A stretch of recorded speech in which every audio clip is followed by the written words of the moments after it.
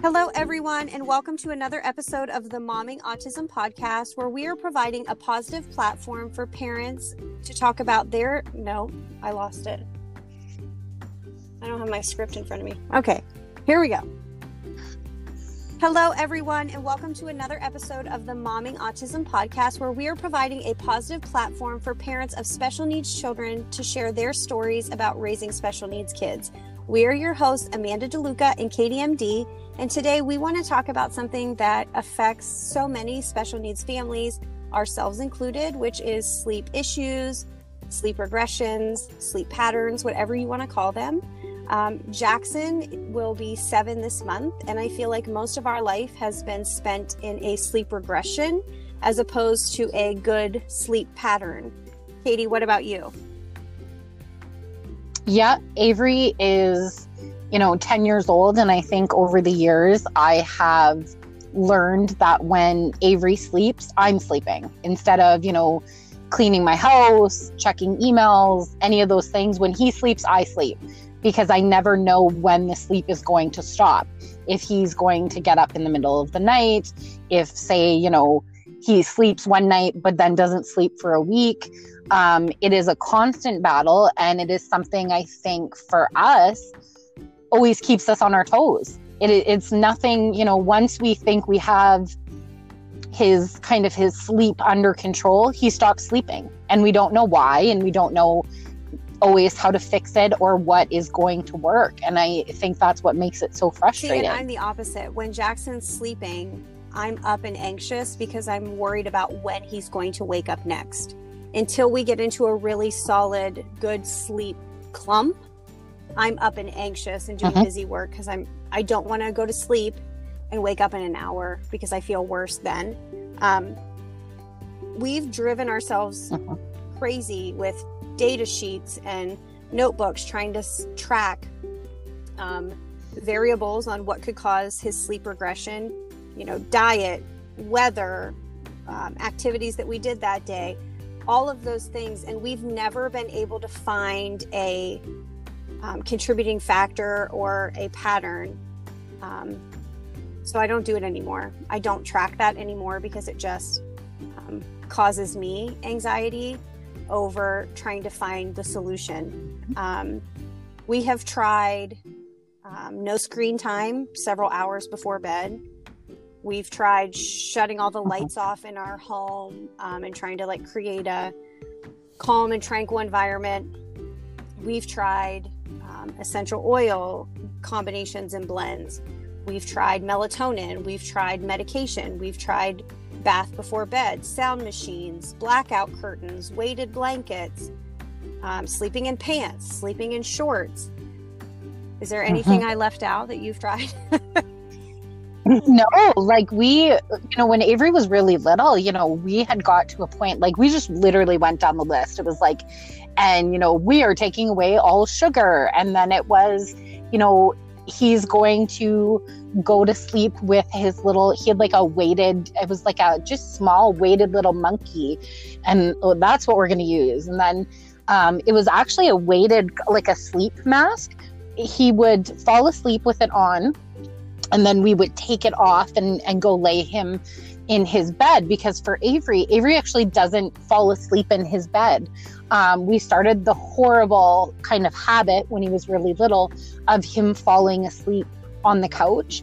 So now he won't sleep in his bed. So we have to wait till he's right knocked out and asleep and lift him up and go and put him in his bed, which now, as he gets older and heavier and bigger, it's becoming a real ordeal to get him into his bed. He won't fall asleep in there, and it has to be on the couch. I think for some people, they would be like, well, just let him sleep on the couch all night. But it's so far away from our bedroom that I'm scared that if I go to sleep, then I won't hear him get up in the middle of the night if he is on the couch in the living room. If he's in his room, I hear him because his door is horribly loud, and he just, it sounds like, somebody stomping through the house most of the time when he gets up. But the things you do for Yep. sleep. Yep. That's the thing. You research everything. You talk to your doctor, you talk to your pediatrician, and you're always just wanting it to get better. And for some families, and there's families we are really close with, as their children get older, for some of them, it doesn't get better. Their normal and their version, I guess, or their, typical of sleep is really 4 hours. That's normal. That to them, if they get 4 hours, they're like, we are winning. For us, we don't really have a set time, like for how much. We went a really long stretch before, the world fell apart and COVID was a thing. Avery was sleeping like 8-9 hours a night straight, consecutive. Like we were on cloud 9, and then everything fell apart. And I don't know exactly what had changed, because it wasn't his diet or anything like that, but it just, something had changed. And now we're kind of back to square one of like not a consistent bedtime. Our routine is the same, brush his teeth, get his pajama, all of that has stayed the same. But the actual, concept of sleep has changed. And I think for every parent, I think it's different. Some people swear by, weighted animals, weighted blankets, and they're the best thing. And they get their kids to sleep and they keep their kids asleep, where the next, parent would say, no, that doesn't work for me. But, if we, put lavender on their feet and have their diffuser running, or we have a sound machine, that's what works for us. And I think that's what, newly diagnosed parents that have kiddos that are just getting diagnosed, I think that's why it is so overwhelming. Because when they are going through the motions of their kiddo getting diagnosed and sleep, becomes a problem where you're getting little to none, you're grasping at straws and you're like, well, this one mom said, do oil. The next mom said, get rid of sugar. And you have all of these options. And sometimes you go right down the rabbit hole and you're doing all of it. And then you can't figure out what is contributing to what. We've been there. Yeah. I did have a mom recently. I posted about sleep issues. I post about sleep issues a lot, to be honest. I write when Jackson can't sleep. And she mentioned that they started doing their probiotic at night. And that helped her daughter. She mentioned CBD at night, and that helped her daughter, and that's great. And that does work for some, but I think the probiotic at night is a good suggestion. It's something that we didn't really think about pairing right before bedtime. So it is something that we are going to start trying. But I used to think that Jackson woke up in the middle of the night to sensory seek. And that's kind of why we chased medication to treat anxiety for sleep first. Because I thought, well, maybe he's, still stuck on this task, because he would wake up and work on his trains or play them or script things. And I thought, well, maybe he's just anxious that he wasn't done with whatever he had in his brain, whether it be a pattern or a image or whatever. And that may be, and, we're not at the age still where he can tell us those things. So that may be it. But we don't know. Now, I will say, when he gets new things, like Easter was this week. So, there are new things that he wants to play on repeat and look at constantly. So that may be a contributing factor, but I don't know how you break that cycle either. So even though I have a theory, I don't have an answer. Well, you can't skip. That's the thing. And it's funny that you would bring that up, because we were literally just having this conversation, me and a really close friend. I was like, what do we do? Do we skip holidays? Because for Avery, he goes to level 100 when a holiday comes. He knows it's coming. We talk about it. We talk with him and show him his PEX cards and his storyboard and everything about like what we're going to do and how we're going to do it and everything. So he's prepared and ready for it, which is a positive. But then the downside to it is that the kid doesn't sleep. Like he gets so anxious and so incredibly excited. You would think that he's going to self-combust. Like you can see the excitement pouring out of him. And Easter this year was a very good example. And I think it was so high this year because we really haven't had excitement go on. We haven't had, parts in our life, this past year and some, where there hasn't been like family get-togethers. There hasn't been really any large outings. There hasn't been any holidays. So, to him, that's what he loves the most. He loves holidays. He loves outings. His sleep goes horribly when holidays or outings or anything happen. But, this year, it was literally like you could see the excitement pouring out of him. He was getting so worked up because the bunny, and that's how he would say it, the bunny. And then he would show me how many fingers, till the bunny comes. And he was so excited. And he would get to the point where he was jumping and flapping and like spinning. And then he'd throw himself into his swing. And I don't think we slept like the whole pretty much week leading up to Easter, and we're still really not sleeping. And it takes him a really long time to come down from that excitement. It's not just like, Easter was yesterday or whatever, and now we're good. It's a whole thing to get him back on track with, even his eating. On Easter Day, he was on the mini egg diet. I can openly admit that. He ate more mini eggs than any child should probably consume. But then like sugar hardly ever hits his system. So that much sugar hitting his system, like he was anxious, he was busy, he had little to no sleep, and he had too many mini eggs. But like, the problem with that is when you get all of those things combined with the lack of sleep, in our house anyways, Avery ends up getting very aggressive. His excitement turns into aggressive behaviors that we have a very hard time sometimes getting a handle on, and keeping him safe, and then also everybody else in our house safe. Last night, I should say. Jackson woke up at 1:30 and wanted to come sleep in my bed. Well, the 900 events leading up to 1 o'clock in the morning, Monroe was in my bed, and I told him no because I was trying to keep her asleep. And denial of access is a huge trigger for him.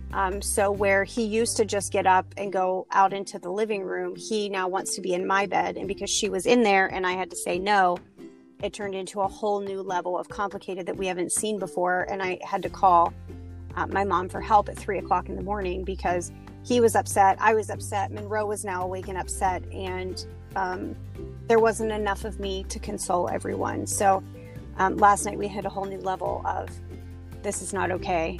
I don't know how to deal with this. There is no handbook on this. Other people aren't dealing with this. People aren't writing about this.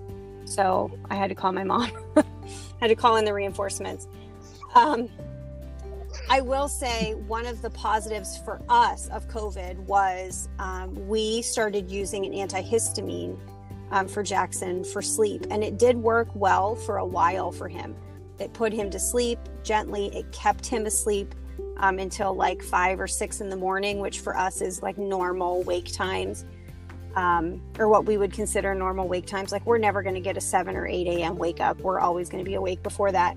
But he's at an age now where he knows that there's medicine and he doesn't want to take it. Not because it tastes bad, just because it's a defiant behavior, really just exercising his right to make a decision. So we can't get it in him 100% of the time. So we're not getting 100% sleep accuracy either. So although we know what worked or what had been working, we can't get him to take it right now. So that's not really helpful either. So that's kind of where we're at. Yeah.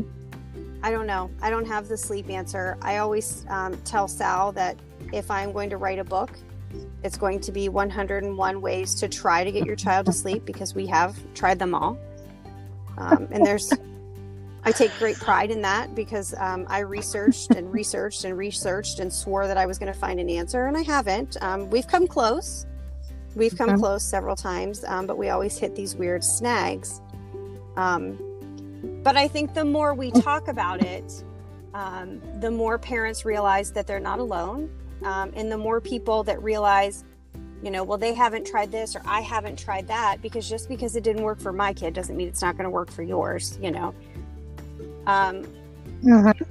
Well, I think having a conversation is normalizing that there is families going through this, that there is people that have kiddos that don't sleep. So, you know, something for us, even when Avery was really little, you know, we would say, oh, Avery only slept 2 hours, you know, in a 24-hour stretch. And, you know, people that we're close with and family members, they'd be like, did he really though? Like, they have such a hard time believing that a kid can go that long without sleep. So then, of course, you know, as a parent, and I always used to get just really upset because I'm like, yes, like he literally only slept 2 hours. And they don't tire. They don't tire.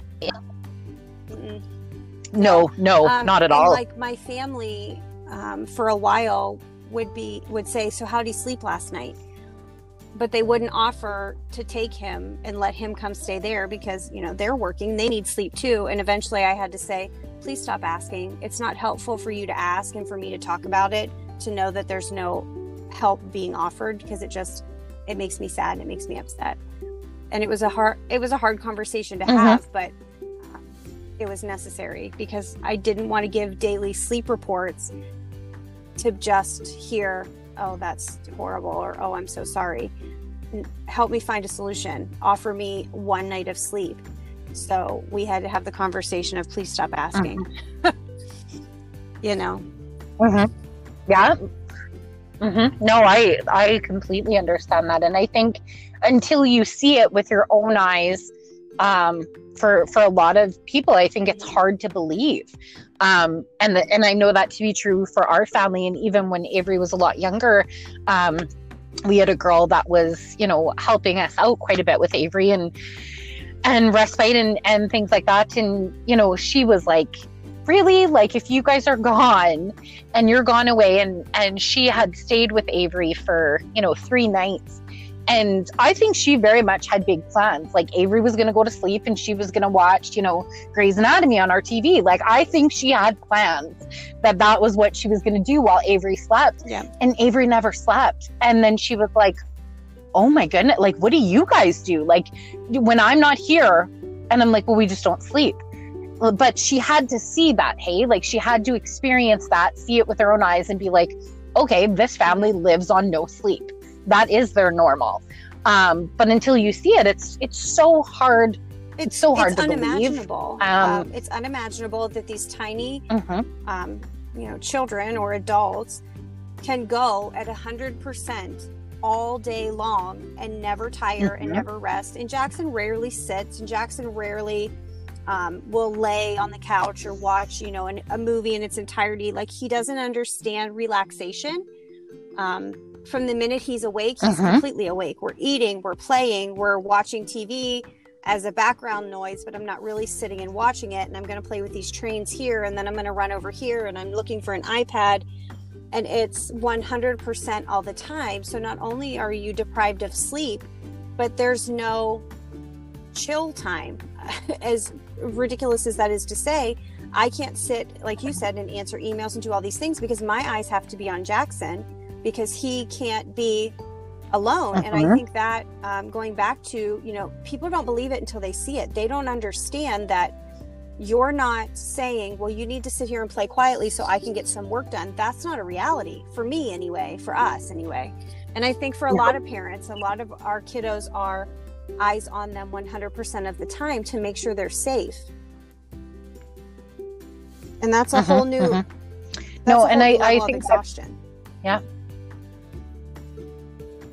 Oh, for sure. Our kiddos are on all day, like, and you know, they don't ever stop. And I know you haven't, and like, I have talked to my fair share of families that have kiddos that are much older than both of ours. And there's a few of them that said, you know, when their kid got to, you know, not saying there's a magic age, but when their kids started to get older, past puberty, things like that, they became docile. They calmed down and things like that. And, you know, for us, I hope that's true. Like, I hope that's a thing. And, you know, when Avery gets to whatever, 13, 14, 15, whatever age it may be, that he maybe enjoys a little bit of relaxation, a little bit of being calm, a little bit of, you know, being able to sit in a chair and you know, look at a book instead of, you know, jumping up and down and running around our deck 5 times and coming back to the book, you know. I hope that's a possibility. I hope it's a reality for us, but you just don't know.